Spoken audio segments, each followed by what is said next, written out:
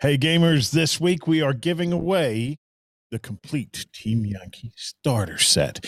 If you want to be in with a chance of winning that, all you have to do is make sure you are subscribed to the channel, post a comment below, click like, and if you can help us out, share it with a friend, just to let them know that the weekend starts now.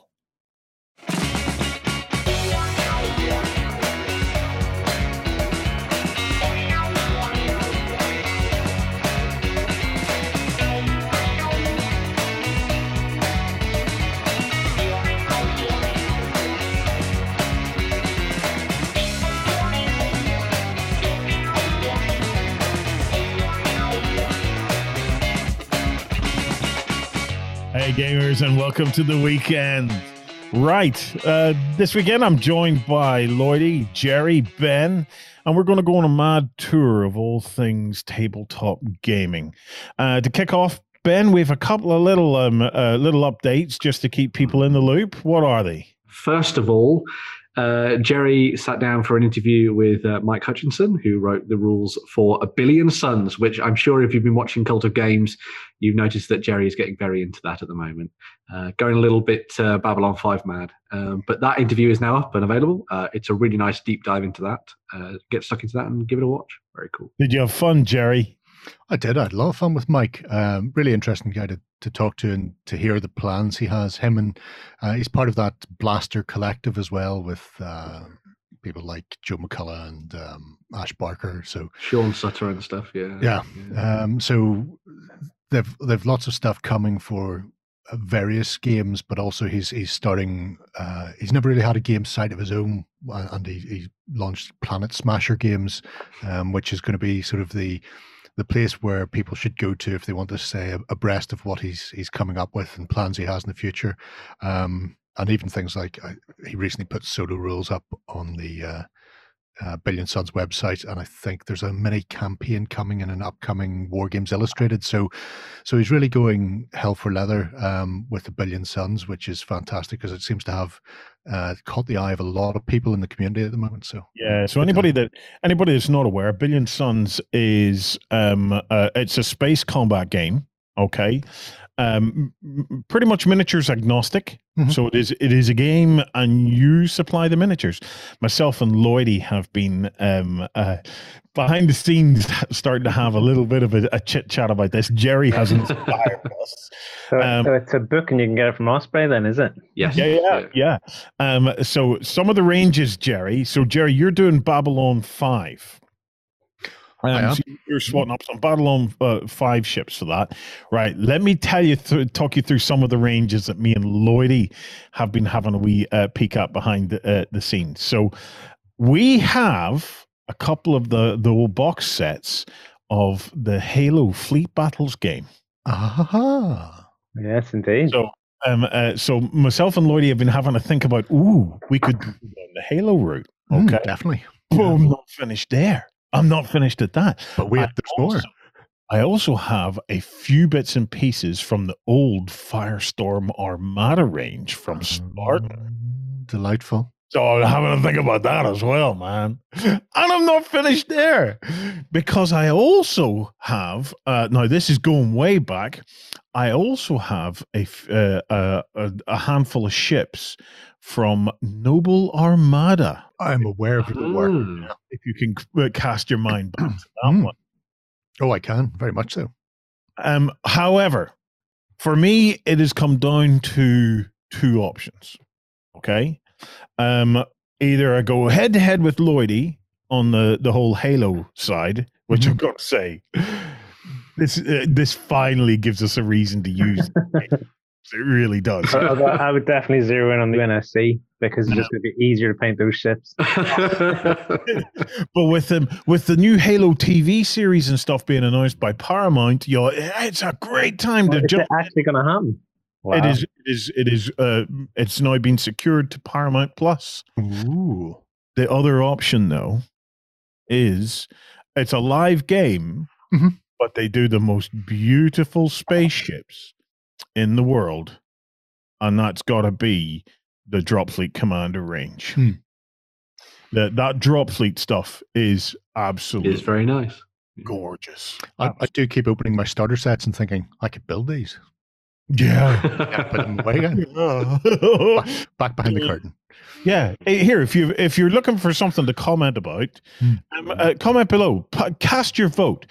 If you had to choose, would you go with the Halo Fleet Battles range to take into Billion Suns, or would you go with Drop Fleet Commander? Feel free to drop in other options there as well, guys. Or would you consider kit bashing? Because I have to say, like frigate, these sort of spaceships are a cool sort of project for kit bashing. The Billion Suns Facebook group, which is massive, and because it's just launched, so people can get the rules, there's an awful lot of activity there at the moment. But I saw a fleet the other day that somebody had made entirely out of plastic card and roll plugs. You know, the plastic roll plugs you put in the wall to put screws into, and they come from massive down to tiny. So the entire fleet uses those as the bodies. Wow. And it's either singles, or maybe they've got two side by side, different, and then use plastic card for fins and joints. And it looks amazing. And must have cost pennies.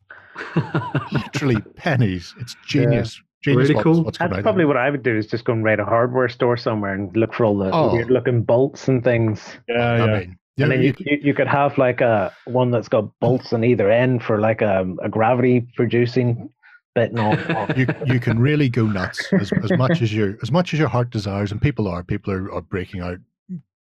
Ready-made miniatures. People have been 3D sculpting. People have been 2D printing their stuff, and also somebody had. What's 2D printing? Normal printing. Top down. Because if I said printing ships, you'd automatically default to 3D these days. We would, yeah. Top down views of ships they've designed.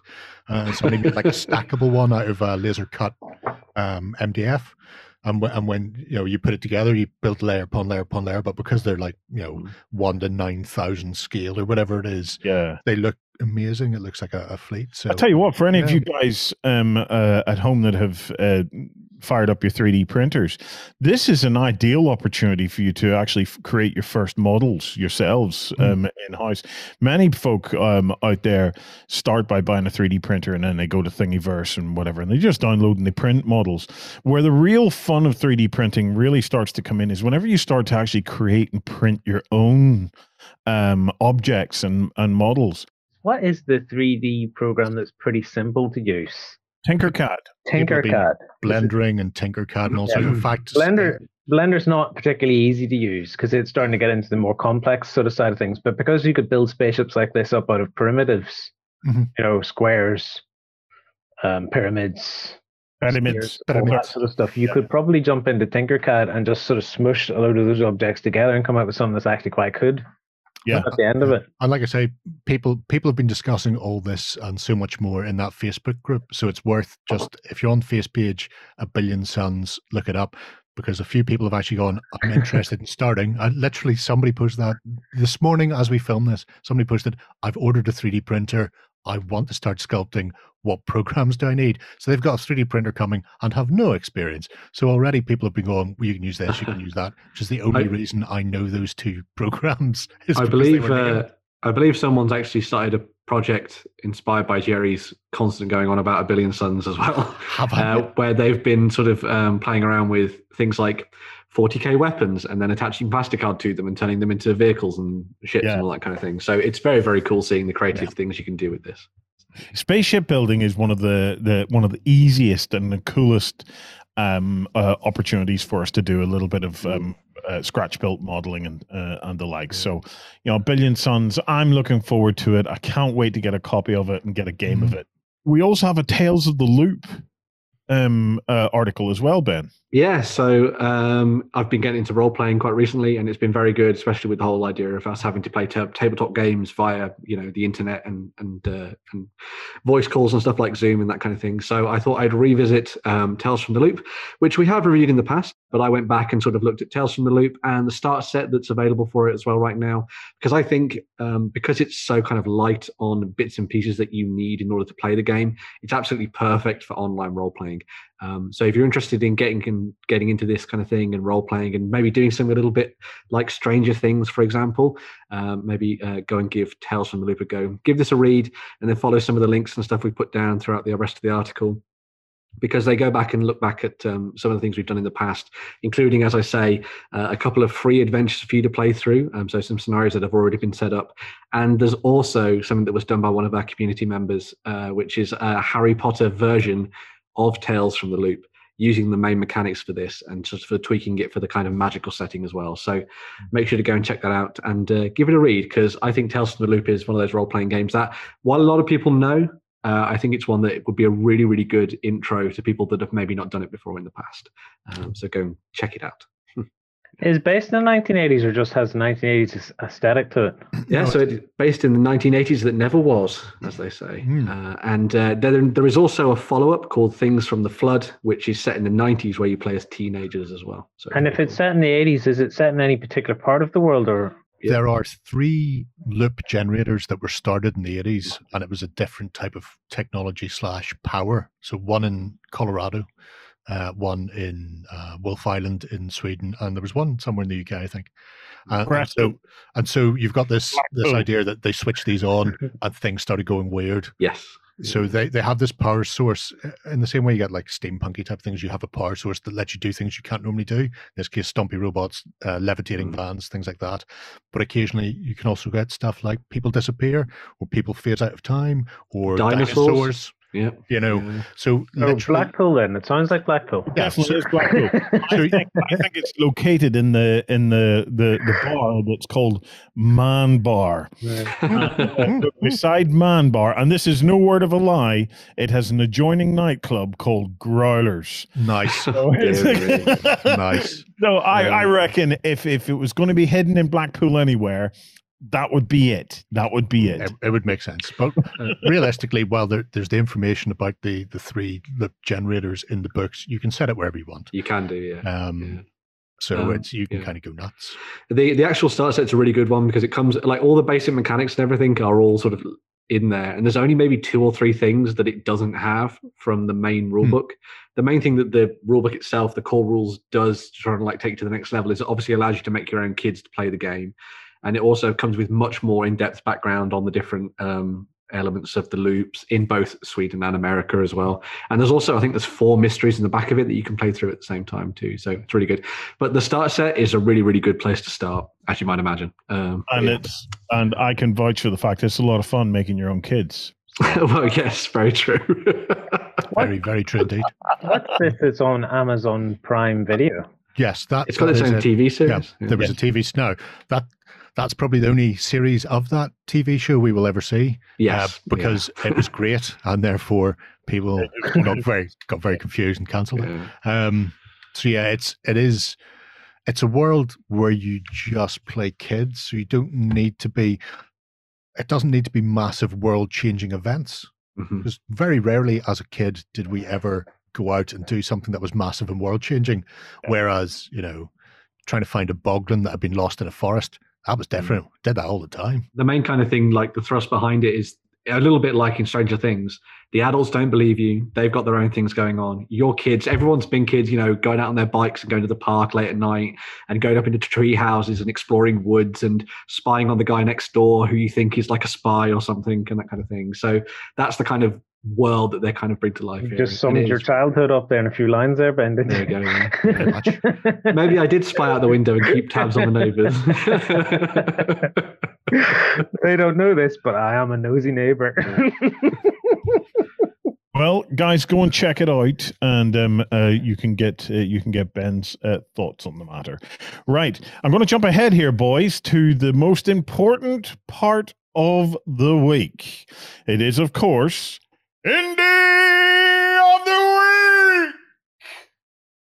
Love that bit. Reverb and echo really helps in that place. I know. I look forward to this so much, just so as I can do that theme tune. Right, who's our Indie of the Week this week? Well, I'll let Jerry take it away because he has chosen this one. Once again, Jerry's got a wonderful list that we're working our way through at the moment. So. Weirdly, I have a list that I'm working my way through on the grounds that every month I just order stuff from somewhere new and exciting. So this one is Bronze Age miniatures, which is a bit of a misnomer because people would look at that and go, it'll be full of Bronze Age then, won't it? Yeah. Oh, no, you sweet summer child. It is full of some absolutely terrific fantasy, sci-fi, and theoretically historical models. None of which I think are... That sounds like my kind of historic. Only a few of which are actually Bronze Age. So where are we at? You're looking at front page. Go up to the top, young fella Malad Maladibuk, and brings up the menus. There we are. There's the sidebar. Wow. So this is a much easier way to navigate things. I want to leave sci-fi to last because I'm like that. I want to tease you. But if you start with the Northmen, they are, as you might expect, hairy, woolly ones from Scandinavia and places north. And amongst them, you will find orky-looking things, werewolves, elves, trolls, outrageous barbarians. So the Northmen is sort of a fantasy take on it. These be very good for things like Saga, for example, Age of Magic. But they're tremendously beautiful sculpts, really nice detail on them, and they have this very noble savage feel throughout this range of Northmen. They're all fur clad and ready to go, like barbarian female dwarves. That's awesome. That is how awesome. That is how you start a show, isn't it, Ben? Yeah, it is. Interestingly, this is the range that was picked by the guy who wrote the Ragnarok rules, which came out from Osprey a couple of years ago now, which kind of does that whole idea of like fantasy, Viking myth and legend and that kind of thing. This was the range that was like, if you want miniatures for this, go and check out Bronze Age. I can understand why.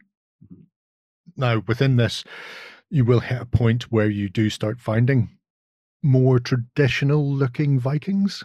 Yeah, because I was just looking at this going, I could get some shield maidens out of this. You could get shield maidens. So not everything has been dialed up to 11. Some of them are perfectly fine to fit into actual historical games. You get a really nice range of just character models. It's sculpts on these, Jerry. I really like this. Oh, yeah. It's a delightful range. It really is, and they have that. There's a nice amount of detail and realism in them, but also just a cleanness of the design, I suppose, is how I put it. If you want to get down and dirty with just washes and away you go, you can do. Or if you just want to really lay into some interesting character models and heroes for your factions or your games, they do the same there.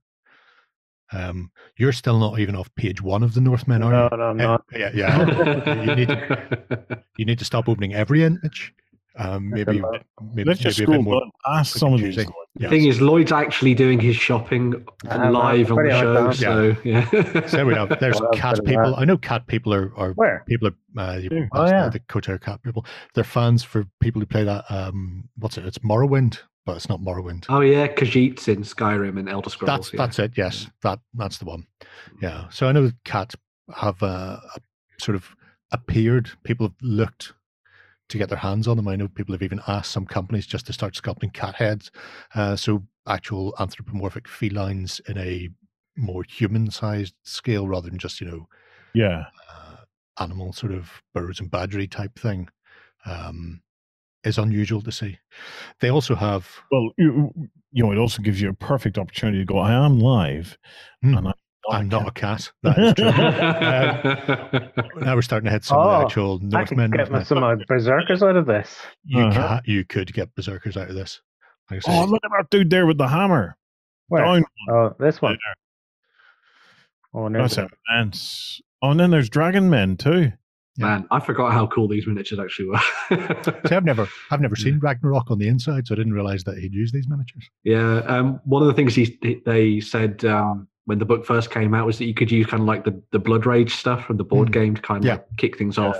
But he was like, if you want to pick up some proper old school, proper metal in many respects, miniatures, go and check out these guys. Do you want to push on into historical? history in the loosest sense. In the loosest sense. But again, we do actually have some Bronze Age figures, though, because we do have some Greeks, a lot of Greeks, and a nice, not just Greeks, but I like that Wonder Woman Greek. Yeah, Amazonian style. Yeah, that one. That literally Wonder Woman. Yeah, again, beautiful sculpts. Blurs the line, obviously, because, historical/fantasy. There are a nice set of gladiators in here as well. Yeah.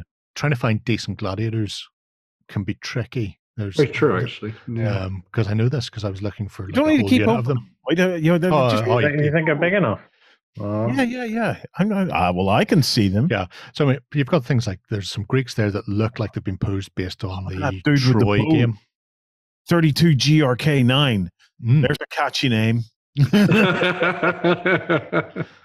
I think I'll call him Wolfbow. Oh, I love that dude that you were just on. He looks amazing. This guy. Oh, that's so cool. Oh, that's a Spartan. Proper Spartan. Yeah. He always had cool. The guy with the bow looks a bit Spartan-esque with that beard. He does, yeah. He should not have a bow. Bad Spartan. Bad. There's even Picts in there and some more Viking. There's types. Wonder Woman's mother. That's who that is. That's your woman from House of Cards. Could be. You can tell by the muscles in the arm. So, nice. Well, there you go. Some shield maidens and stuff. Yep. Yeah. Oh, I like 32 Vic M10. That's just class. He bears an uncanny resemblance to a friend of mine, Dave, as well. If his hair was black rather than that sort of gingery brown thing going on there, he would just look an awful lot like Dave. I think he reminds me of Nakchak, who volunteers on the IT side behind the scenes for so Nakchak during a metal concert. Yeah, that's very true. If you skip on down to lore, ooh, mostly because it keeps the Bronze Age of Greek theme, but this time we introduce centaurs. Yeah, more historically accurate stuff. Historically accurate stuff. Could use those for Mortal Gods Mythic. That'd be excellent. Yeah. Yep. And there's not just centaurs. This is where the rest of the gods reside, and demigods. People who are not quite as god as your god. So we've got, Hercules is in there, and Perseus as well. Freya, Frigga, Odin. Thor with and without helm. Yeah. Now, the Thor with helm looks not dissimilar to the Thor from Kung Fury. My pecs approve. Just looks like that. Yes. What age is it? It's the age of the Vikings. That explains the laser raptors then. Perfectly historically accurate. Yeah. But again, beautiful. And I mean, that Perseus with the head of the Gorgon is a stunning model. That is really just cool. To paint, not even for a game. Just to have a mini, like a diorama on a 40mm base. Bam. There you go. You don't need any more than that. Yeah. That is lovely. I'll be returning after the show. Beautiful aesthetic to these. Love them. Man, those are some. I didn't even realize they did the gods until now. That's really cool. Yeah. Can we click into the fantasy section just to have a wee look around? Fantasy section is all the barbarians you ever want. It's very Frazetta, Elmore-esque. So everybody's in furs with massive weapons and sometimes helmets. But I mean, you've got that slaying. Oh, look at 32 bar 21. Lady, I love that many. Looks like the woman that helps Conan in Conan the Barbarian. I can't remember. Yeah, very cool. Yeah, but I mean, you've got that throughout, and not just the Conan-esque, but you've also got Slaying appears a couple of times. 32 bar 3 looks like Marilyn Manson has joined the but again, but that's, you look at that and you go, could be a human barbarian, could be an elf barbarian. Yeah, could be. Don't see enough feral elves about these days. Very true. Yeah. So more of that, please. Yeah. But the barbarian section is it's a hefty section. Although you will start hitting some that we've already seen because there's a bit of a catch-all. Yeah, so there's some of the centaurs and the like again. But there's some unusual headed knights. Are they just wearing helmets, or are they actually some sort of weird animal? Reverse centaurs. Yeah. Reverse centaurs, yeah. I think that's exactly what it is. Yeah. How weird and creepy is that? Man, those are cool. I think it's worth pointing out that the Greek kind of Centauri kind of range is 32 CNT for Centauri. Yeah. So for short. If you can distract yourself long enough to scroll down slightly past them, we'll start hitting the Viking Dragor and the Slavic dwarves. If you want some Polish dwarves. I like them skelly Vikings. Oh my god. The guy with the 32 DWF13 is amazing. This is why I don't like people seeing what I've picked before we go in, because it's just so much more fun. Who's this guy? Yeah, how cool is that? I don't think you're carrying Lloyd with you on that one. What a lovely droopy moustache. I think the Slavic dwarves are absolutely stunning. There's just one smoking a pipe somewhere, and he just looks great because he just looks like he doesn't care. Yeah, bored. There he is. Yeah.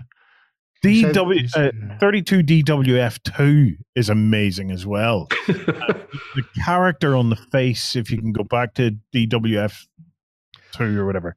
32 DWF2. The guy is just looking straight at you and he's just going, "You're a dick, son."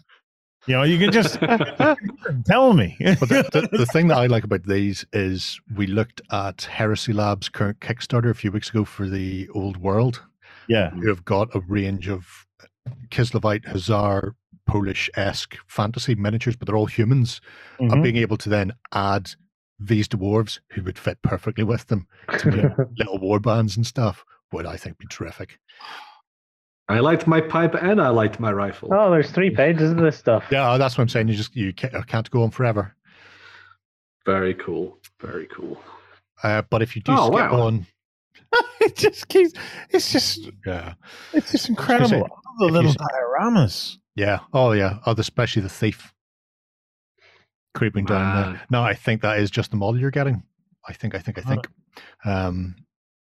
But they do other bits and pieces on the last page of fantasy stuff. There's creepy stuff in chests and things, but also some more Dragar and werewolves. Yeah, I do like me a good werewolf. There's the dwarves, a comprehensive range of dwarves and tavern dwarves and selling dwarves and fighting dwarves. There's a pen-up dwarves. Frank who? Frank Zafretta? Frank Frazetta. Yeah, very much. They would be on the cover of one of those. Hey, more skellies. So Argonaut-esque skelly bobs. So there you go. Your Greek skeletons in Greek armor. They're all getting ready to do the javelin. Yeah, those would immediately be replaced with spears. Just saying, but that's cool. Just me. Yeah, page 3, you can't go without having a look at the remaining sort of fun dead, undead stuff. Oh, mate, which is kind of almost what we were talking about. Yeah, on last week's XLBS. So if you missed the Sunday show, you missed out. Love this. And we'll have a look at the werewolves before we finish on sci-fi, I think. Yeah. Otherwise, Lloyd will have opened every image. Not every image. They're big images. They deserve it.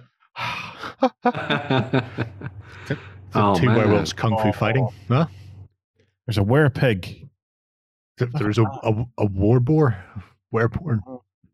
See, I find werewolves often really, really hard for sculptors to get right, but I think they've got a lot of the proportions right for quite a few of these, which is good. Yeah, sculptors are usually quite wary of them.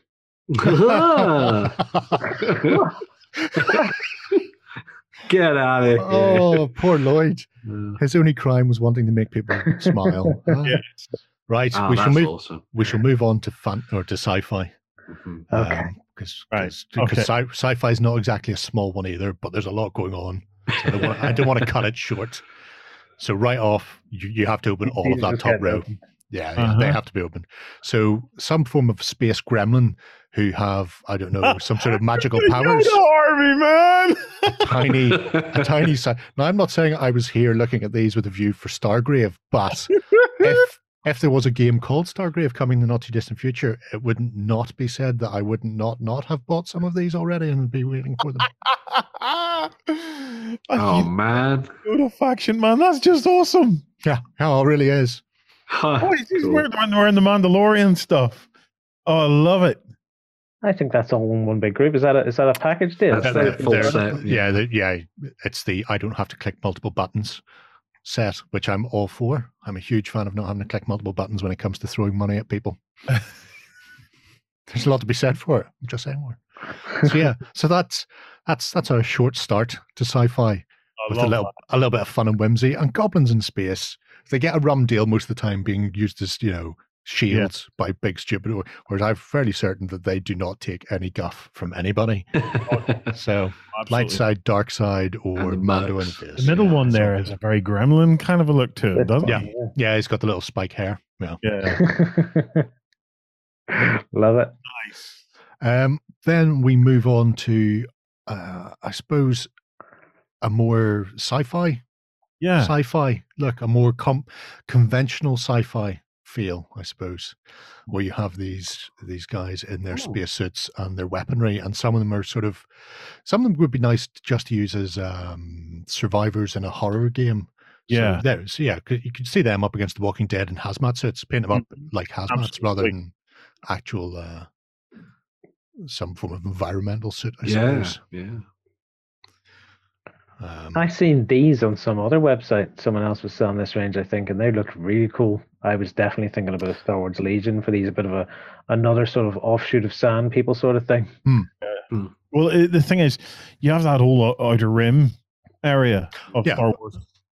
You can bring anything from the Outer Rim. Exactly.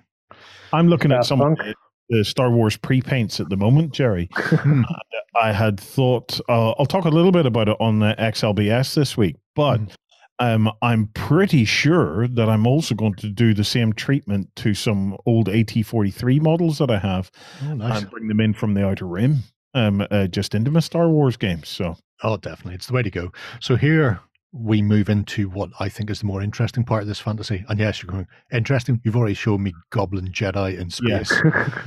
This is familiar. This is John swashbuckling. This is John Carter from Mars. There is John Carter, and there are the residents of Basum, and they have all flavors of Martians. So that would be, I suppose those would be the red Martians, and then we also have the green Martians. You'll see later on the multiple armed green aliens. But if anybody's a fan of Edgar Rice Burroughs' books, I know Modiphius have released an RPG. I think they said at one stage they were going to do miniature game as well. But they were going to. I don't know if that's ever surfaced. Whereas here you have them. Here it is. And right off the bat, going, playing Stargrave and landing on Mars and having the various animals, because these all come straight out of the various books like Warlords of Mars and like you can just do them all. And they look terrific because they have that incredibly pulp look to them. So these are the green Martians. So this allows you to play your two factions. You play your red Martians against your green Martians.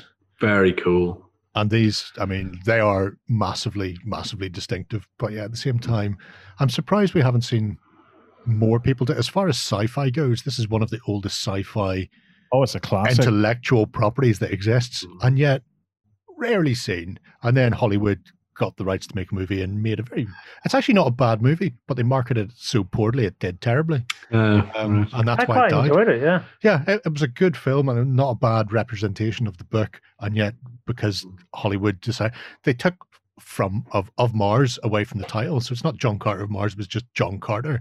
And then people just went, what's that? Is it something about Carter the Unstoppable Sex Machine? Because it was like a biopic. Because I didn't like his music. Are the green Martians taller than the regular red Martians? Yes. Then? Yes, they are. I would assume so. But a red Martian / human comes up to about the first set of arms. Right. Because there'd be a head there normally rather than a torso. Yeah. So they stand roughly a head taller. Cool. And miniature-wise, they do about the same. So as they say, those are actually 54 mil in size compared to the humans. Wow. 32 mil. So for a skirmish game like Stargrave, I mean, yes, being able to just play out small games on the tabletop and in a big Martian city on a red planet, I think this would look amazing. Oh, cool. Space dogs. Yeah. There they are. Oh, wow. That's amazing. I love those. They are great. They are great. Those are brilliant. It's just a terrifically comprehensive set of sci-fi miniatures. Well, Jerry, you did it again, my man. Right, guys, that was Bronze Age miniatures. I can imagine that there'll be a little bit of a rush on Yoda armies now. I don't. They can rush away all they want. Mine's already being shipped. Coming to you from the center of Northwestern Europe. Covering board games, war games, card games, and all that you love. It's the news. So, diving into the news, we're going to be looking at some board game stuff to begin with, but some miniature previews from the guys at Archon Studio, who have been putting together the sort of like first look at what we're going to be getting for Masters of the Universe, Fields of Eternia, the board game.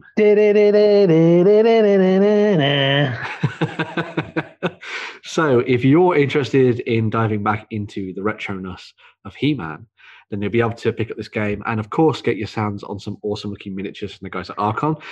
So far, they've shown off 4 miniatures for this. Obviously, we have seen some miniatures by them already done as mounted versions, which Jerry has unboxed and that kind of thing in the past, which is pretty cool. But so far, as you can see, we've got He-Man there. And, of course, Skeletor. Banglas. So if you're looking for a good rivalry, then, of course, you've got He-Man and Skeletor there, which is pretty awesome. Alongside those 2 main characters, we've also got some of Skeletor's minions. So we have Trapjaw, who, as far as I can remember, is the only He-Man toy I ever had. I never had anyone else, but I had Trapjaw. So there we go. And he was fun because he had a working jaw on the back of his head, which is cool. So there you go. As well as that, we've also got Beastman as well, with the whip at the ready. So if you're looking to dive into this game in the future, should be coming to Kickstarter pretty soon, so keep an eye out for that one. The miniatures, as you can see, are looking great. And if you're interested in the quality of these kind of things, then you can go back and check out the unboxings and stuff, which we have linked there and will be down below in the show notes.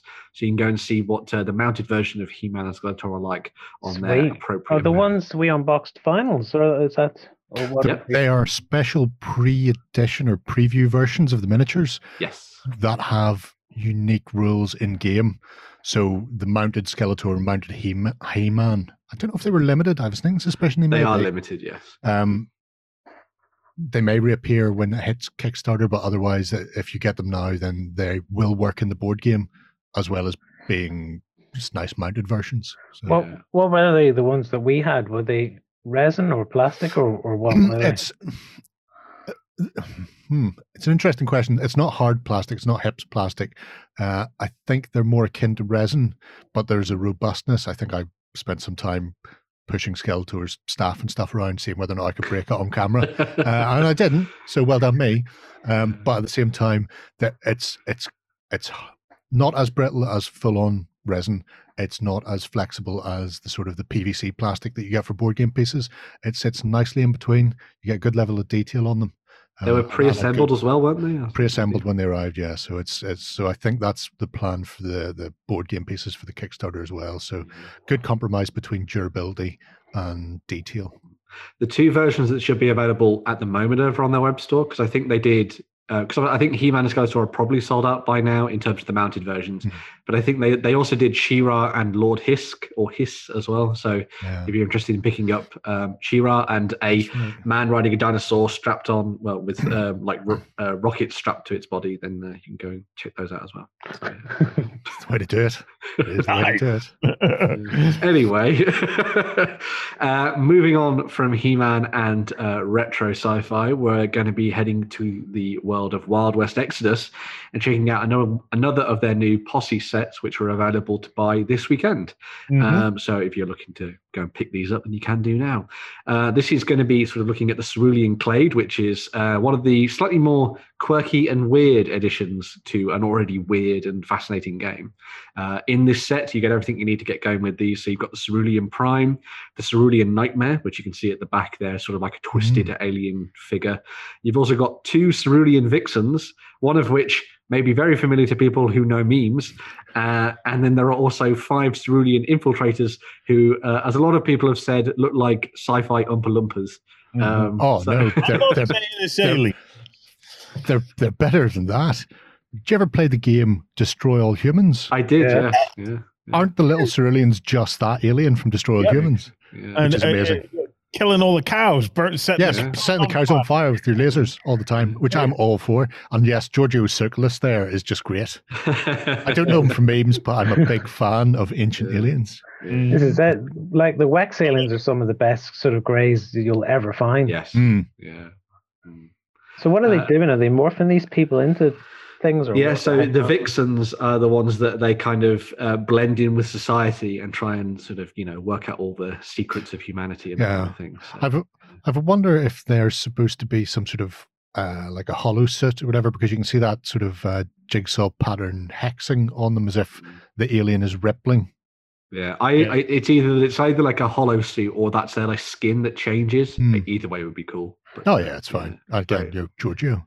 Like was it like Mystique's skin the way it does all that? Yeah. Yes. Yeah, it does ripple and then somebody, then Senator. So. Love it. You put me in the mood, man. I'm going to grab my Mars Attacks army now and burn some cows, man.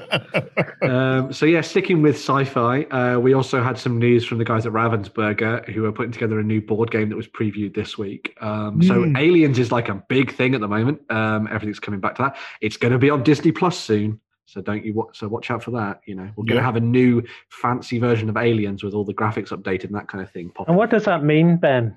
If Aliens is on Disney Plus, what does that mean for the aliens? New version with all the graphics. Well, it means the alien queen is now a Disney princess. Yeah, exactly. Yeah, that's what it means. I set you up, Ben, but Jerry knocked it down. We're a partnership. That's why we're the Tasty Boys. That's boys. But anyway, Ravensburger's new board game is going to be for 1 to 5 players, called Fate of the Nostromo, set during the events of the first film. And the idea is that you're going to be playing cooperatively as the characters from the film and the crew of the Nostromo, trying to gather resources and complete certain objectives in order to survive. One of the things they've talked about already with this is that each of the different characters are going to be very unique and they play in different ways and they have their own asymmetrical powers, which is always a big bonus. And on top of that, the final sort of scenario that you have to complete is going to be 1 of 5. So there's going to be something different for you to do each time you dive in and play the game, which also sounds pretty good. As you might imagine, the alien is stalking around the ship looking to cut you into pieces. And so they've put together like an interesting sort of morale mechanic where if that ever drops to 0 because you're all terrified, and who wouldn't, there's a xenomorph about, then you can lose the game that way, which is pretty cool. They've also said that they're going to put in an additional mechanic so you can add Ash into the game, and he will throw even more spanners into the works, as you might imagine he would do. So yeah, lovely. They're missing filthy hobbitses. They're missing one of the crew though. They are missing a couple of members of the crew. There's only some of them there. They may do some more in expansions. So it's only a couple of them that they've put together. Because they're missing the cat as well. You never know. Maybe there'll be a pre-order cat. You laugh. I thought you meant Cat from Red Dwarf. Sorry, I'm just completely off on another one. That would be amazing to add into Aliens. Wow. Just like Alien Queen, last time we met, I was wearing a little black number with gold sparkles and pitch trim. This is a completely different one. Now, there's IP we need to cross-fertilize, guys. Oh, very much so. Arnold River versus the Alien Queen. But you're laughing. That cat had more screen time than most of the actors. That is true. Yes. Right, what's next, Ben? So next up, we're going to get historical. And the team at Serosa Precision have been putting together a couple of new model kits that are going to be very helpful for those who are going to be setting up tabletop games in warmer climates. So this is going to be called the Mediterranean Terrain Series, which means that it'll be available for sort of setting up tabletops in Italy during World War II, for example, and Spain and that kind of thing. And the Mediterranean. And the rest of the Mediterranean as well. But they've also talked about the fact that this could be very useful for those building things over in the Caribbean as well. So obviously, a lot of the people who went over to the Caribbean during that time period, sort of the 16th, 17th century, brought along their architecture in order to build all their different towns and villages and ports and that kind of thing. So it works perfectly for those people maybe playing games like Blood and Plunder and that kind of thing. The kits, I think they said there's going to be like 50 or 60 kits by the time this is all put together, which is pretty awesome. But there's a fantastic range on the way. And as you can see, it looks really nice. Very sort of stylistic buildings that are very sort of fitting to the period, which I think is really cool. But also timeless in a way, which I think is quite nice. So yeah, it'll be really fun to see what else they do beyond. That's an odd looking Dublin. Way down south of the border, down Dublin way. But as well as the sort of buildings and the train kits that you've seen there, they've also started to look at expanding their World War I range. So they came out with a plane kit a couple of weeks ago. But this weekend, we're going to be seeing the introduction of this new riverboat as well. And hopefully a couple more bits and pieces for World War I as well. Last week was the plain one, and this is the fancy one, yeah? Yes. Yeah. You could combo these all quite nicely. If you use that with your Mediterranean set, you could do some stuff around the coast during the Spanish Civil War. Yeah. So I want the boat because I want to stick Popeye on it. I think it's ripe for kind of like pulp adventure and stuff. Somebody's already done that in our project system, Warren.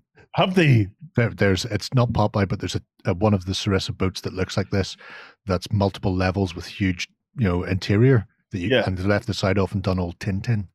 Oh, very cool. Lovely. Yes. Very nice. Yeah. Yes. It could be like a wee small version of a Thunderchild as well if you want to do War of the Worlds. That is true. A tiny version of Thunderchild.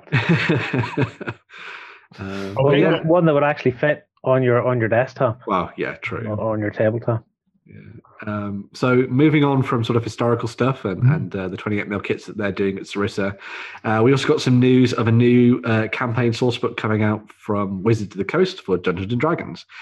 So they had a massive hit with Curse of Strahd a couple of years ago now.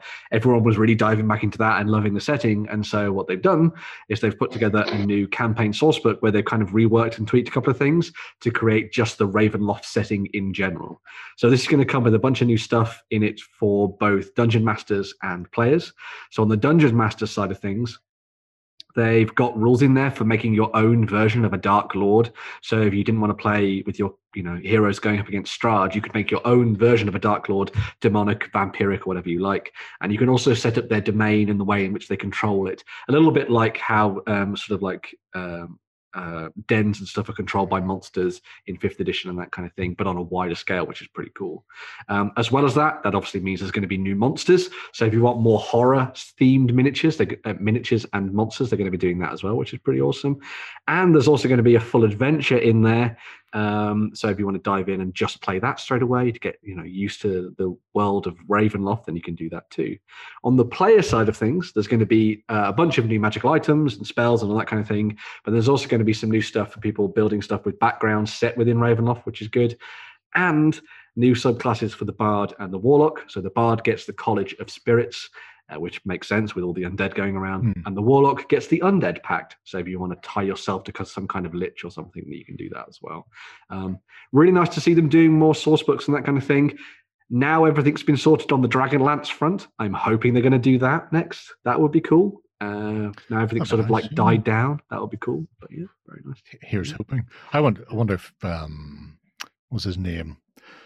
Sunstrider, the gold elf vampire who ended up in Ravenloft, has got a Jader Sunstar, something like that.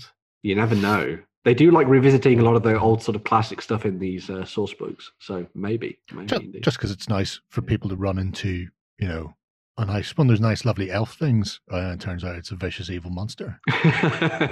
On the topic of vampire kind of stuff, Warhammer Quest. Oh yes. Oh. Doing that route, and I mean it is looking really, really good. I when I saw this previewed for the preview for Warhammer Quest Cursed City last week, I was like, oh dear, you've dragged me back in. God damn it! This is the splurge session from Saturday. Yes, this really is their like. Have a look at all the things. We'll go on to more news later on, but the main event was Warhammer Quest Cursed City, where they dived in and they showed off all of the new character models, all of the new villains, and a bunch of extra stuff for the game as well. So they've introduced your range of different characters, which look at different elements of the Mortal Realms that maybe you've not looked at previously. For example, there's no Stormcast Eternal in here, which is always a nice thing to see. So you've got Imelda Braskov there, you've got Gario Van Alten III, who a lot of people think is like a noble from the Cursed City, who's now looking for revenge. You've got Jelson Darroch there, who was one of the characters we saw when this was first previewed. He was so much of a sort of like evil witch hunter that the Cult of Sigmar actually kicked him out. He was that dangerous. You've got Dagny Holdenstock, who sort of brings another one of the Duardin into the mix, looking very cool and flamboyant, bringing in a lot of the kind of classic Dwarven stuff alongside some Kradron Overlord things, which is nice. So sort of like a mix between the two. You've got Quelathis the Exile, which kind of does your sort of wood elf style thing, which is really nice. I believe we looked at that in a news article not too long ago as well. And then there's a couple of sort of spellcasters. So you've got Octron Glimscry, which is looking amazing. I love the kind of skull mask thing going on. Very mysterious, very interesting. And I love the fact that the silhouettes are all very different for these different characters. So you've got some really nice sort of uniqueness amongst all of those. And then you've got Cleona Zietingale, who is another caster as well, thrown into the mix, looking fantastic. Clearly out there to hunt vampires with those stakes in a belt. And then possibly one of the coolest models from the set is Brutog Corpse Eater, who is an ogre that eats corpses. And a lot of people will probably recognize that shoulder pad is very reminiscent of some very old Warhammer going on in the background there. So, I'm just impressed he's not fat. Exactly, yeah. They've not gone for the big bloated guys anymore. How long has it been since they've not done a morbidly obese ogre? Exactly, yeah. You think he would be the fat one if he runs around eating corpses? I imagine there's not much meat left on the bones. That's the problem there. It's mostly bone and gristle. Yeah. He likes he likes the jerky. That's the way he goes. Talking of ogres, the main villain of the piece is an ogre as well, called Radukar the Wolf, who is the vampire savior of the cursed city of Ulfenkarn. But little did the nobles know that he was going to supplant himself as the ruler. And when the Necroquake happened, he rose to power and took over the city and has turned it into his own sort of vampiric cattle yard, effectively, for him to bleed the citizens dry in more ways than one, as you might imagine. That's a fascinating take. Not just the fact that it's a vampire, but it's an ogre vampire. Yes. And it's an ogre vampire from somewhere grim up north. Mm-hmm. Yeah. And you'll see more of that in some of the different villains that they showed off for this as well. So we have a couple more of the kind of main characters. So there's Torgilius the Chamberlain, who's been sort of previewed before as well. This is the guy who knew the secrets of how to sort of enlong the life of the vampires under Radukar, and so has been sort of like found himself into like the center circle within the court as well, and now sort of walks around the streets talking to the vermin and that kind of thing. Very nice, interesting sorcerer there. We also have Watch Captain Halgrim, who tried to side with Radukar and the saviors of Ulfenkarn when everything was going to pot, and his own men hated him so much that they tied him up and threw him into the sewer, where he promptly died, only to be risen back by Torgilius and Gorslav, who we'll see in a second, in order to serve as the head of the Ulfen Watch within the city. Looking amazing. Really cool silhouette there. Then we have Gorslav, the Gravekeeper, another miniature we've seen before, who wanders around the graveyards of the city, bringing the dead back to life to serve under Radukar, with that really fantastic-looking tomb axe spade thing going on. Very interesting. Like an ace of spades. Yes, yeah. Reminds me very much of Bloodborne, the video game, if anyone's played that. Very cool. Then we have a monstrous beast. Del Toro look. Yes, there is a Del Toro look to all of this, which is it's really the eyelessness, the thinness and then eyeless. Mm-hmm. But yeah, We then have a monster with the Varg Skier, which is kind of like the Mortal Realms sort of glam up of a Vargulf, if you remember those from Warhammer Fantasy Battles. Sort of a weird, twisted beast showing off what happens when the vampires get too bestial. So really awesome to see those returning. Then we have a bunch of the kind of like rank and file stuff. So I didn't think they could ever make an undead model worse than the ghouls. Their skulls balanced on the hair of their back, and then they came out with these. Now you see, I was like, they're interesting.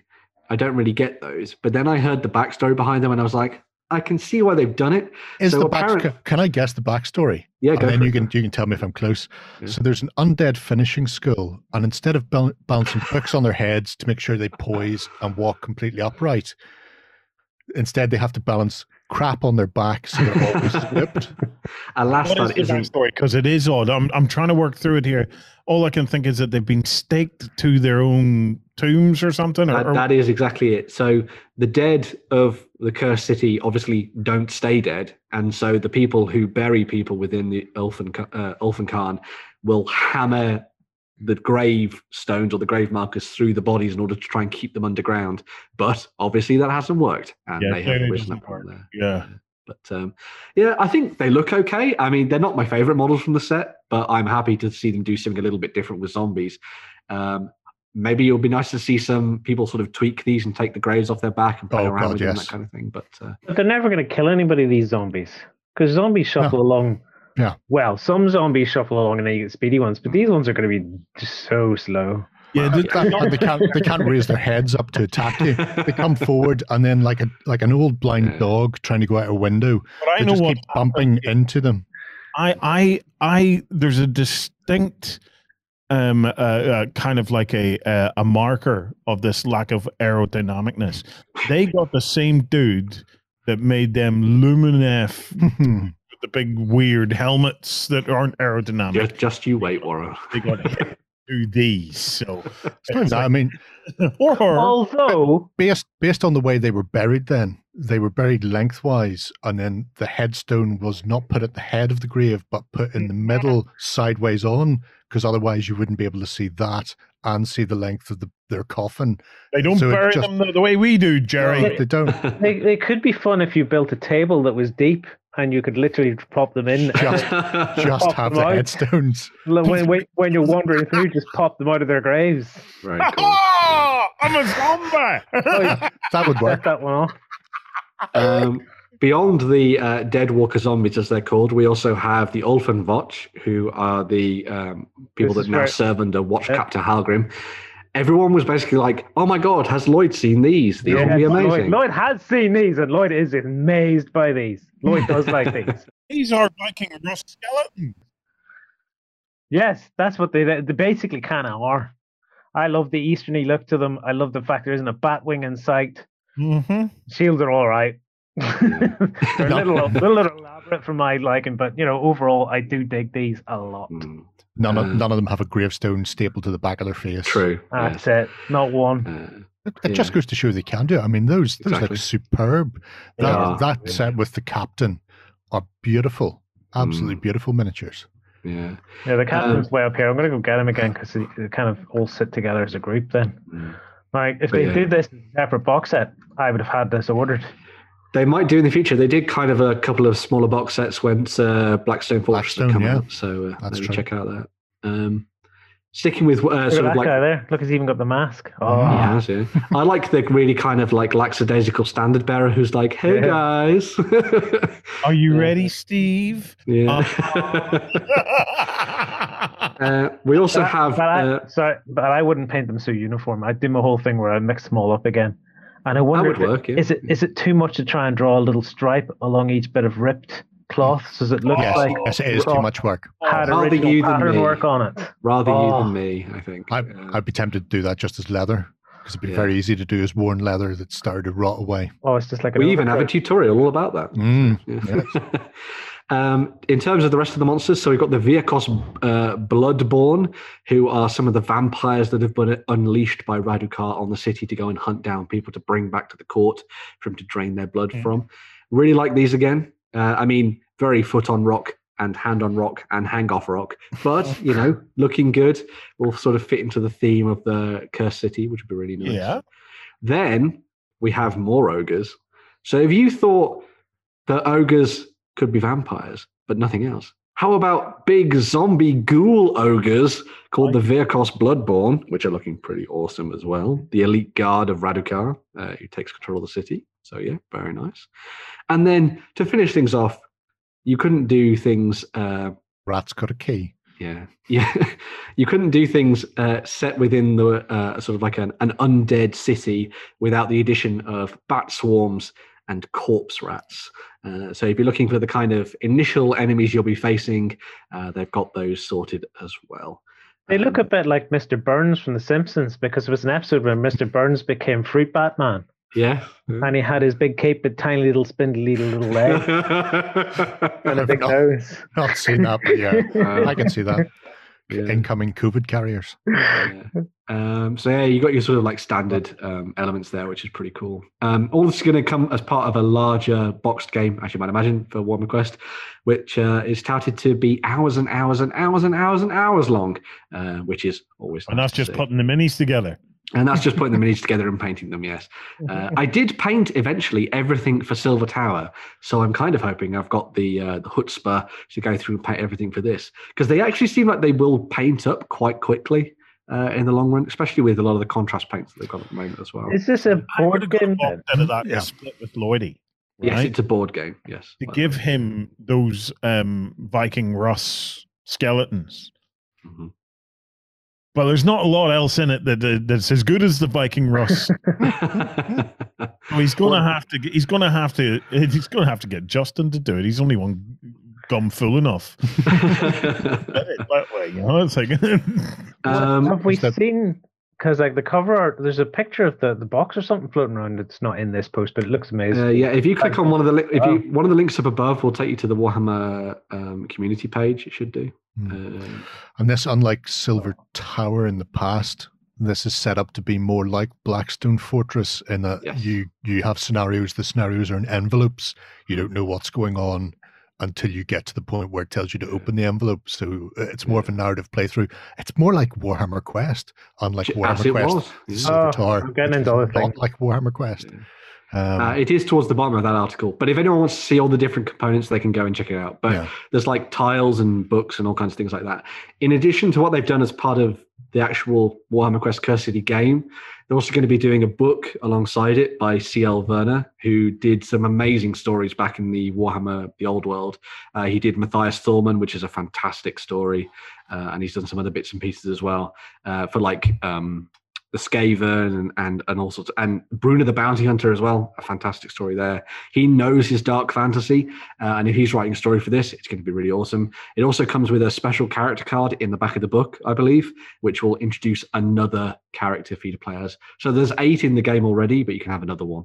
What's next? There's even more Age of Sigmar, because as Lloyd was saying, it was a splurge. And as I say, Warren, you thought the Lumineth Realm Lords were gone. Surely oh, no. Oh, no. Oh, not more. Really? There are more. This time around, they've got the kangaroo lizards wearing cow hats, but they're mounted on the minotaurs with mountains on their shoulders as some sort of cav-on-cav action. Okay, so last time it was kangaroos. Where have they taken? This is... so we've seen the character model for this before, but this is the non-special character version of that, which is just a sort of standard Huracan Spirit of the Wind, as you can see there. Oh, that's one of the kangaroos now wearing a horny helmet. Basically, yes.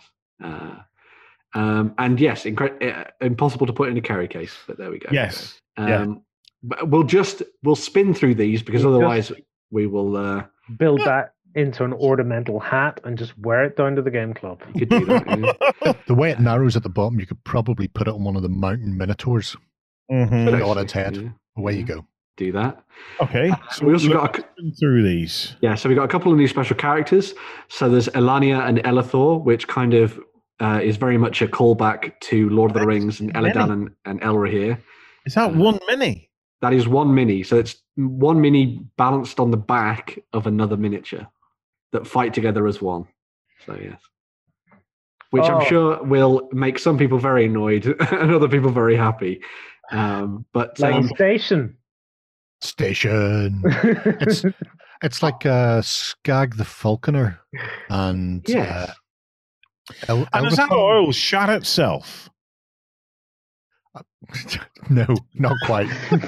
What is going on there? It's tied. It's tied on. Oh, it's tied on. All right. Okay. Sorry, I thought it was.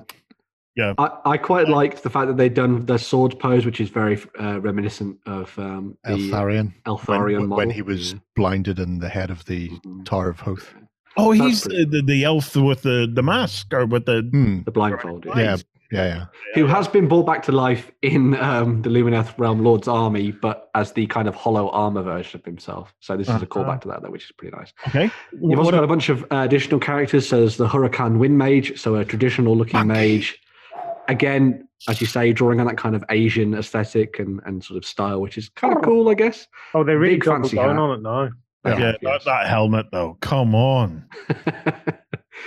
It doesn't get any better. Right. So we've also got things like the Skinari Caligrave, which is... Oh, God's sake. Oh, come on. Look at this. we had seen him. Had we seen him before? In a box set? What's he wearing on his feet? He's got the little... Their specific little shoes that they would wear when they were like on... If they didn't want to step on puddles. Yeah. Essentially. So they're like little mini plinths. Stilts, yeah. But they're based on real shoes. Tettos, we'll call them. Still tettos. They are based on real shoes. Yeah.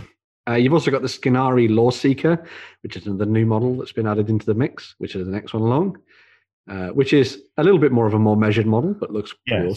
And kind of takes things back to sort of Elves of Yore in the style of armor and the way that it's sort of like the mage that's also a good swordsman as well, which is pretty cool. Here's the thing. If that was the goofiest that they went with this army, I'd be 100% on board. Okay, I just about get away with that. That as the goofiest, but considering that is probably now the most normal thing in the army, and that's your starting point. Like this is, I don't get it. Do you know what? It doesn't matter whether I get it. I'm sure there are other folk out there that are utterly drawn to this. You'd be surprised the amount of people that I see in the comments for these that are like, I can't believe how amazingly wacky these are. I love them. So, different strokes for different folks, as they say. The Marmite faction. Yeah. We also have a couple more. There's still more. So there's another character on the way called Lyrior Ulthrale, which is the new leader character. Okay, that I like. That's okay. Kind of reminds me of the kind of classic style of the Phoenix King and stuff from back in the day, which is cool. I do like that. I think that's a damn fine miniature, and it's riding a creature that is not a kangaroo. So it's the four-legged version. Yeah. Mm-hmm. Then we have a couple of units and an additional sort of like unit attachment as well. So you've got the Venari Blade Lords, which will be very fitting for those people who loved the old High Elves and the Sword Masters of Hoth. They're now back in this form as the Venari Blade Lords, as you can see there. Kind of got the back banners going on, sort of samurai-esque, which is pretty nice to see. Very cool. Then, if you thought those banners were too small, how about the Venari Banner Blade, who has a massive, huge standard that he walks into combat with, or she walks into combat with? This, just so you're aware, found out in the lore, because I'm on it. That banner ain't made of fabric. That's made of pure light woven together into the image that you see there. So it might look heavy, but it's light as a feather. There you go. That makes sense. It reminds me of the very early Golden Demons, where people were allowed to enter. You could enter a 5-man unit, but they had to be based on a regular size thing, and all you could do was add banners. And over the course of 4 or 5 years, the banners got bigger and bigger. I've got White Dwarves where there were like half-sized A4 banners, like A5-sized banners stuck on the models. So they had these massive artwork and then like tiny miniatures below them. Feels like that. We also then got a final piece of terrain, which is going to be an option for the Lumineth to use, which is called the Shrine Luminor, which will allow them to sort of sap power from it in order to use in the games. Kind of brings together all the different elements and stuff that they talk about within the Lumineth. But yeah, an interesting little sort of thing to cap it all off for the Lumineth there. There is some more for Age of Sigmar, but it won't take us long to go through it because there's not too many. Okay, so the Kung Fu Kangaroos are finished, yes? They're gone. They can't hurt you anymore. We also have some more stuff that was kind of like dropped out because they're kind of building on the Undead faction a little bit more and playing around with it. You've got the Coolgast Cruciator, which is sort of like a tormentor within your Undead forces. And then the next model is a total glam up, which is a phrase I'm going to start using a lot more of an old Warhammer model. So this is the White King on horse with full-on Batwing helmet, as you can see there.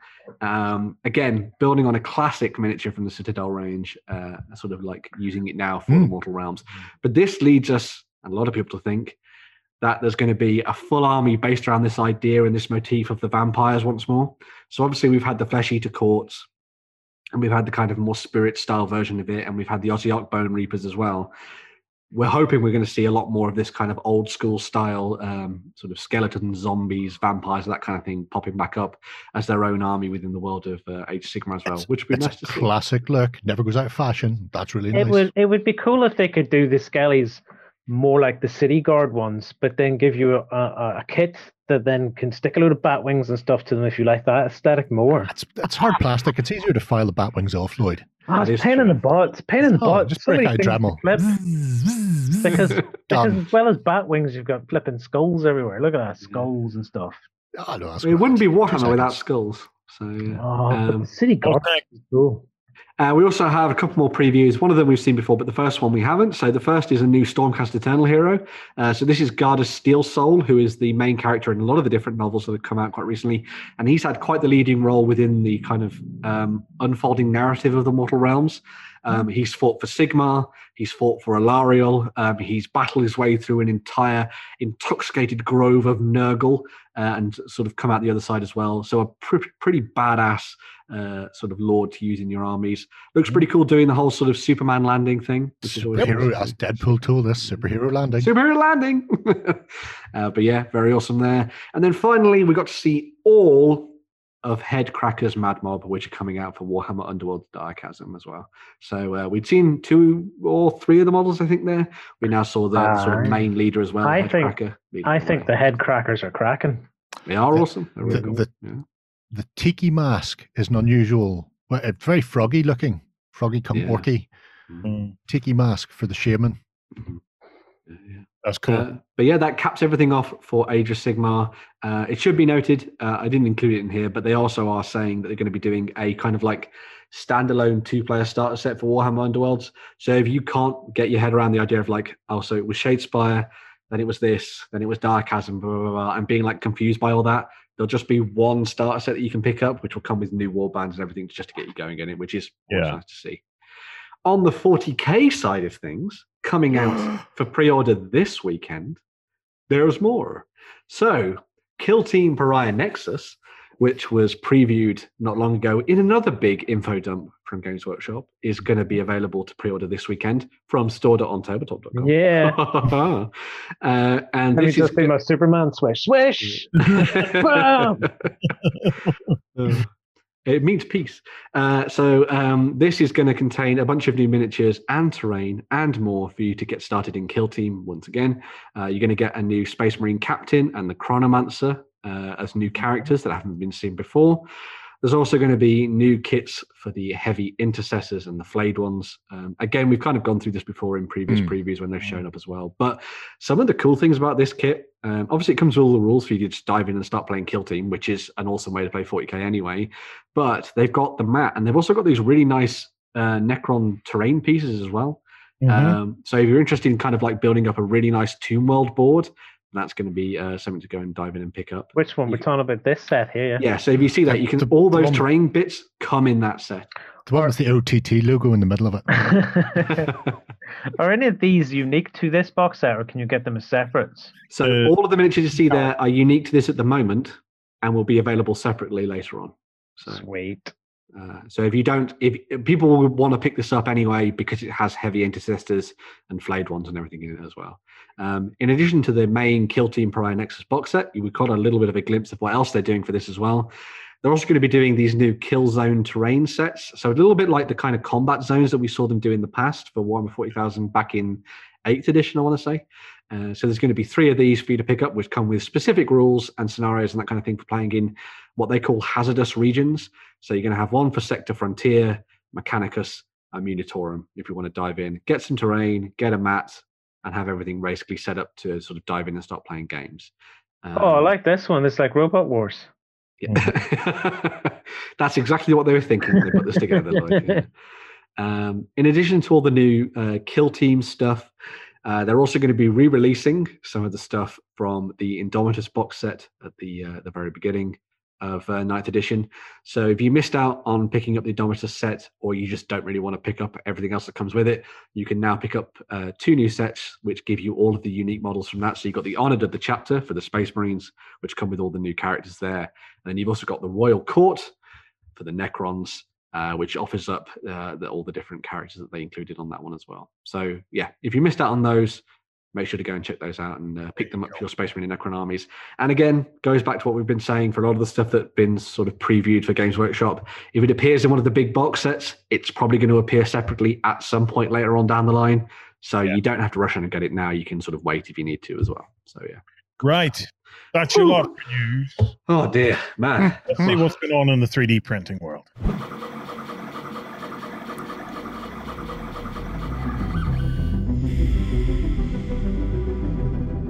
In the world of 3D printing, Ben, what have you picked out for us this week? So the Patreon and by extension, my mini factory that I've picked out for this week is from Bombshell Miniatures. Right. So Bombshell will actually probably be a familiar company to a lot of us who've looked at their sort of pulpy sci-fi stuff in the past. But sort of over the last couple of months and sort of year or so, they've been doing what a lot of companies have been doing and looking to Patreon in order to fund a bunch of 3D printable stuff that you can either use for whatever you want, be it role-playing games, that kind of thing. But also a lot of people have picked these up and used them for things like 7TV by Crooked Dice. Mm-hmm. In fact, Crooked Dice themselves have actually bought a lot of these miniatures and used them within their range for a lot of the new stuff they've been doing, which is pretty cool.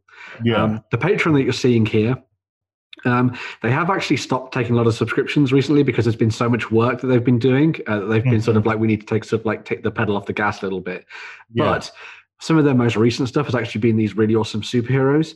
So if you like the idea of getting some sort of like alternative She-Hulks and that kind of things, they've been doing some really nice superhero stuff, as you can see there, that Lloyd's been looking through.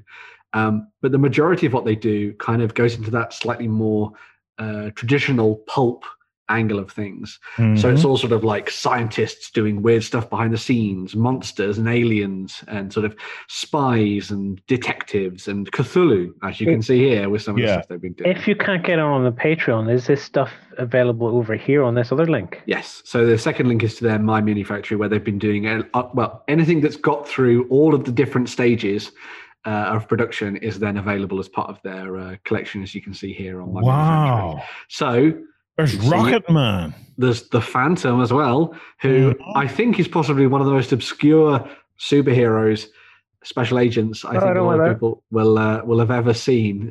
See, you say that because you're young. But I actually remembered him. Like I watched his show at some point. Yeah, he had a show. He actually had a Avengers-like group show as well as a cartoon. Yeah. But he was also a newspaper comic strip in the 80s. In fact, I think in the Daily Mirror, or possibly one of the Sunday Mirror. But every week you would get a little Phantom fighting the good fight somewhere in the world. There we also have Green Hornet. I don't recognize Doc Vulcan. He's too thin to be Doc Savage. Because I remember, weirdly enough, talking about toys again this episode, Rocketeer. I had a toy of the Phantom and the Jaguar that he had with him. Was it a Panther? I can't remember. The Panther. And I had the toys and stuff, and I was like, "Dad, what is this?" And he was like, well, you need to watch some Phantom, my boy. And so that's what we did. But yeah, Rocketeer was amazing.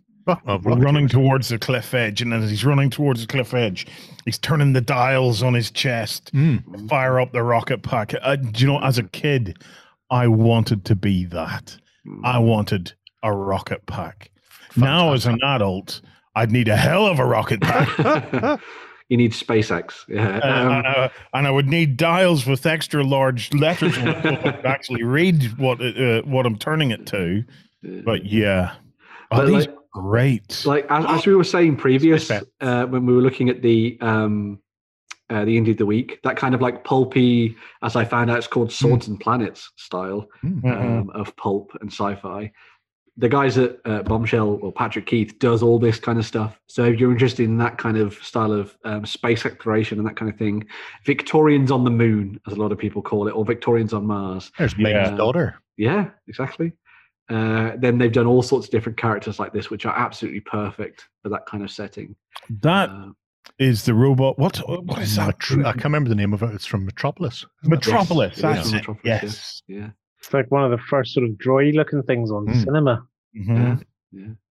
And the great thing about all of this kind of stuff, again, it could be used for 7TV, but this is the perfect kind of thing for you to introduce into your games of Stargrave, for example, as well. As we were talking to. And as you can see, it's not just a lot of sci-fi and pulp things. They also do a little bit of fantasy as well. I mean, who wouldn't want a little tiny adorable corgi? Corgi with panniers on the back for tools, carrying all your tools and things. There's the Iron Golem there if you want to go down the route of sort of like a style of a Warforge. There is also an actual Warforge for the Arcane Construct, which is the next one as well. Sweet, that is lovely, isn't it? Yeah. There you go, classic Warforge. As if if you're playing a bit of Eberron, that's the kind of character they've gone for there, which is pretty awesome. They kind of like think, oh, a cool concept. Let's go with that. Let's do pulp this month. Let's do sci-fi. Let's do Swords and Planets. Let's do whatever. They even got like a Blade Runner set as well. So if you click on the Cyber Crew, which is that one there, you've got sort of like your Deckard and stuff for that as well. So if you're looking to do something a little bit more cyberpunk, then you've got those options as well. Again, these miniatures are available as the 3D prints, as you can see here, so you can download the files and get them printed off at home.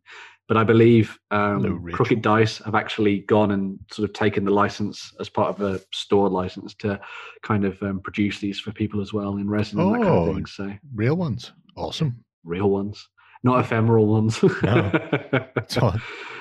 digital ones and zeros. I get confused. But yeah, a really nice selection of different things they've been doing for these. Again, these police are perfect for Stargrave that's coming up in a couple of months. Yeah. Use them as the kind of law enforcement as they're going around the tabletop, sort of cleaning things up and that kind of thing. And one of the things I really like about the Bombshell stuff as a whole is it's just full of character.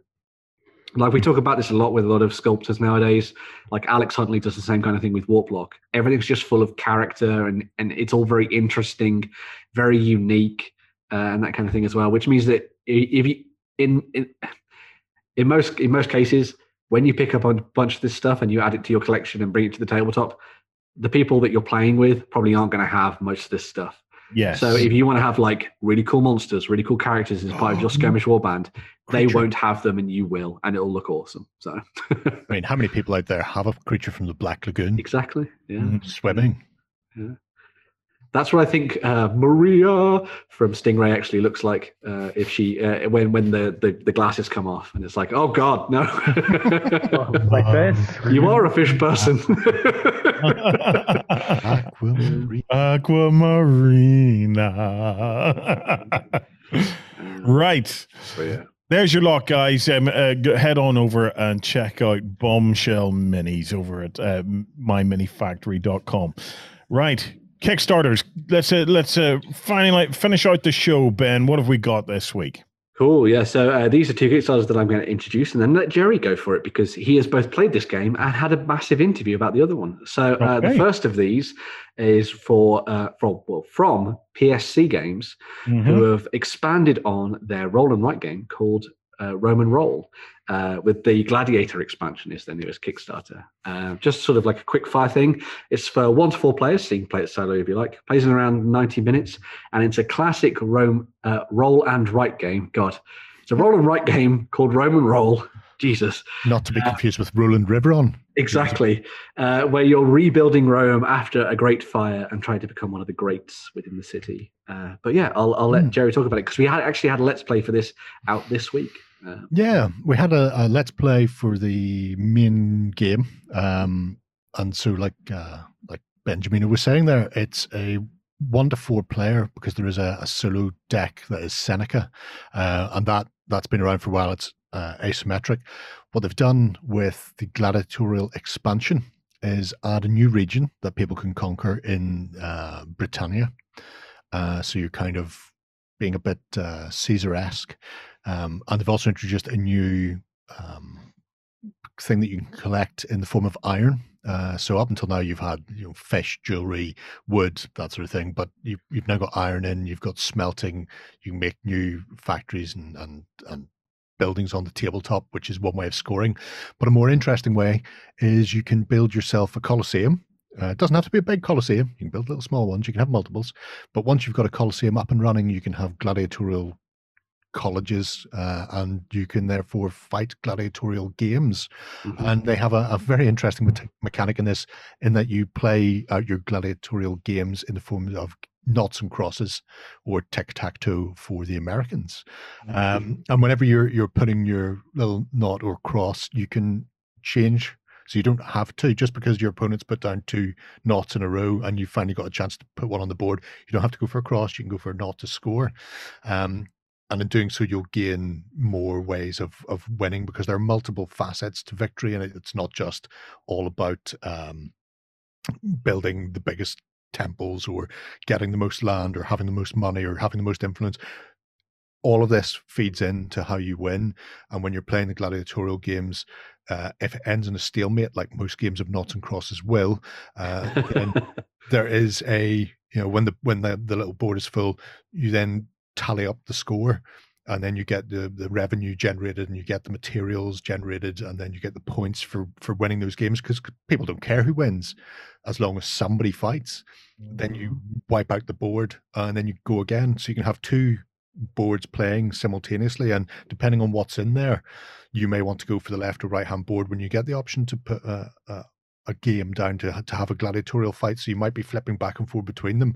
So it's not just one arena being fought in, but there's only, I think there's a limit of 5 gladiatorial games played to completion before you're finished with it. So it adds a whole new facet to the way you play, and it also adds a new player in the form of a retired gladiator. So up until now, you've been playing various senators, and each of the senators have different bonuses, because it's all asymmetric.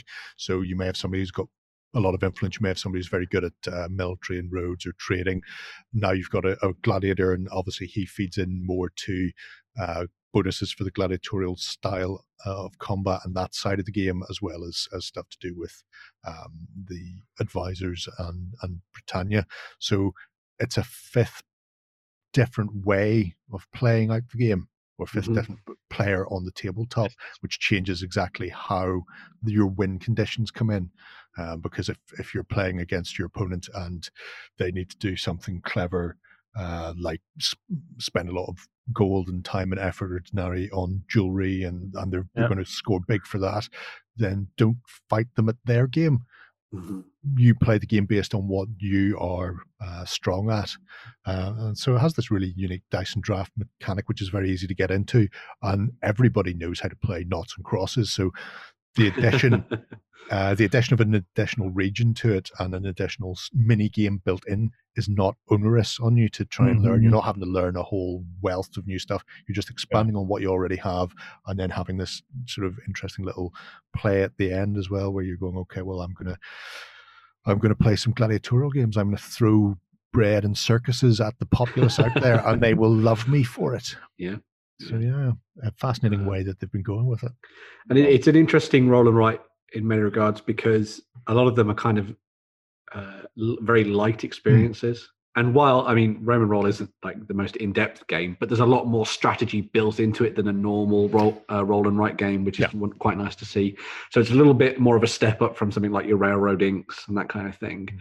But a really interesting one to go and check out from the guys at PSC. Well, guys, PSC Games, Roman Roll Gladiator expansion, 17 days left on that. So if you fancy adding that to your collection, head on over and get it. Right. What's next?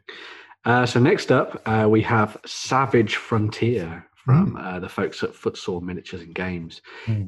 So this, at its sort of basic level, is them looking to fund a new set of 28mm scale miniatures sculpted by Stavros Zouliatis. I think I got it right. Yeah. Better than I managed. For use during the French and Indian War. They are all sort of designed in the kind of scale and proportions that will be perfect for use in things like musket and tomahawks and sharp practice. But the guys there are also working on their own rule set based within the period. A little bit like we've seen with things like Baron Wars and that kind of thing. You had a chat with them last week, Jerry, wasn't it? Because there's a video here. So if you're interested, you can go check that out for some more detail as well. Yeah. But essentially what Tim wanted to do with this is it's an interesting little part of the French Indian Wars in that it's specifically aimed at the battle on snowshoes. So there were a couple of important battles where the terrain was as hostile as the opponent. They were fighting in bitterly cold weather, which is hence Savage Frontier, because it's not the people that you have to be as worried about. It's the actual elements that you're fighting in are just as bad. So they've done. It's the first time I've seen any 28mm in this style. They're wrapped up for the winter. They don't come on bases. They don't come with tabs either. They have the option of being mountable on either just the ground, or they will all come with snowshoes. So when you say tabs, no puddles is what you mean? There's no puddles on the bases, or what do you mean there's no puddles, no tabs, no for slotted bases, none of that. They are virginal, so that you can choose to mount them on snowshoes, or if you don't want to use them for that style of game, then you've got some heavy winter weather clothing fellas for your French Indian Wars anyway, and they're doing the three fractions. They're doing your Native Americans, the British / colonialist, and then the French troops, to give you this mixture of models that you can then go into the northern parts of New France and start kicking backside. And they've been blasting away. They had the core sets for all three ranges worked on and developed in advance. There are some stretch goals in here, but what they're looking to do is use this as a jumping off point. So the profits beyond the stretch goals are going to be used to fund more of the range in the future. So they've taken sort of the idea that they wanted the core range there already, but then they can use Kickstarter to hopefully expand far beyond the actual Kickstarter campaign to give people this idea. Now, Tim did say it is historical fantasy to a certain extent. There are things in there that are anachronistic. So there's a really nice resin boat, which people immediately jumped on and went, that's 20 or 30 years out. It should not be that type of boat. And he went, I don't care. I like that boat. So for heavily dyed-in-the-wool historians, they may not like it. The figure-wise, your figures are spot on for the Battle of Snowshoes, but occasionally you will run into something like that that's just slightly out, still perfectly valid and does look terrific. And I think the idea of taking those particular battles in the harsh northern winter and actually having the terrain and the elements be a imposing part of the games, because things like Rogers Rangers went up, up through rivers and did these raids in the back of Beyond, and then ran into difficulties, as did the French. And when you've gone in and burnt a whole town or village, and then you're trying to escape, they lost as many people on the way in and out as they did to actual battle and fighting, because they were vicious weather. What were they doing up there? Were they fur trapping or what was it? No, murdering each other. This was a war. This was specifically this battle, it was part of the French and Indian Wars, which was Britain against France. And this battle shaped Europe and the Americas up until today. Because if France had won, France held Canada, south of North America, so Louisiana, purchased all of that down around the coast. And they owned a big chunk of land in between where Britain had its colonies originally on the East Coast, and then a little bit around the Hudson, like Chicago area. If France had won, they would have held all of that. So America would be French speaking now and not speaking any other language, just like France does, where they refuse to speak English. So it would have changed that massively. Out of the back of this, England took all of that land. France got kicked to the curb. They were left with very little, which meant Spain then came in, which is where you had the Spanish-Mexican Wars later on. It bankrupted France. It bankrupted Britain, which is why you had the American Revolution and the French Revolution and then the Napoleonic Wars. Everything comes from this. This battle was monumental. Wow. And so the fact that they've gone, yes, this is great, and then look at this little part of those battles in there, just get stuck in and set everybody on fire, and the ones who aren't on fire get frostbite. Fantastic. Scalp a lot of them, go on your way. So yeah, and you might even see people appear. I don't know if we're going to see people like Washington, but Washington got his first command in the French and Indian Wars. Isn't it the birth of the Rangers as a portion of the U.S. military? Well, the U.S. military there was a Ranger faction before Rogers Rangers, and some of the officers from that, which I think was Gorman, ended up being in Rogers Rangers. But then, yes, as that sort of skirmishing green jackety force, they developed much more in the French and Indian War, and then obviously we get the likes of the riflemen and that sort of thing later on. So yeah, it's incredibly influential, and just prior to the Revolutionary War. So this is 1750s. But some of them would work for the earlier conflicts in the earlier 1700s and also into the War of Independence and Revolutionary Wars. It's a fascinating period. So yeah, the miniatures are stonking, and they do show a comparison shot between sort of other 28mm figures. So if people have stuff already and they're wondering, will these fit? A little bit bigger than your average bear, but there's a lot to be said for that. I like them. They're nice set of sculpts. Okay, guys, Footsword Miniatures, Savage Frontier. Only 8 days left on that, so if you want to get stuck in, go and hop on over to it now. That wraps us up for this week. Remember, you can join us on Sunday morning for XLBS, our kind of behind-the-scenes Cult of Games members-only show, where we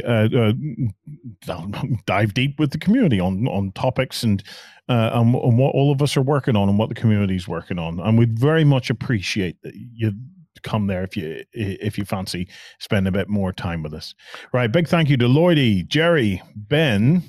Most importantly, though, as always, guys, biggest thank you is reserved for you at home. Have a great week of gaming. We'll see you soon. Go ahead and check out our other content on screen now. And while you're at it, why not hit subscribe and remember to ding our dong. Go on, you know you want to click it. Go on.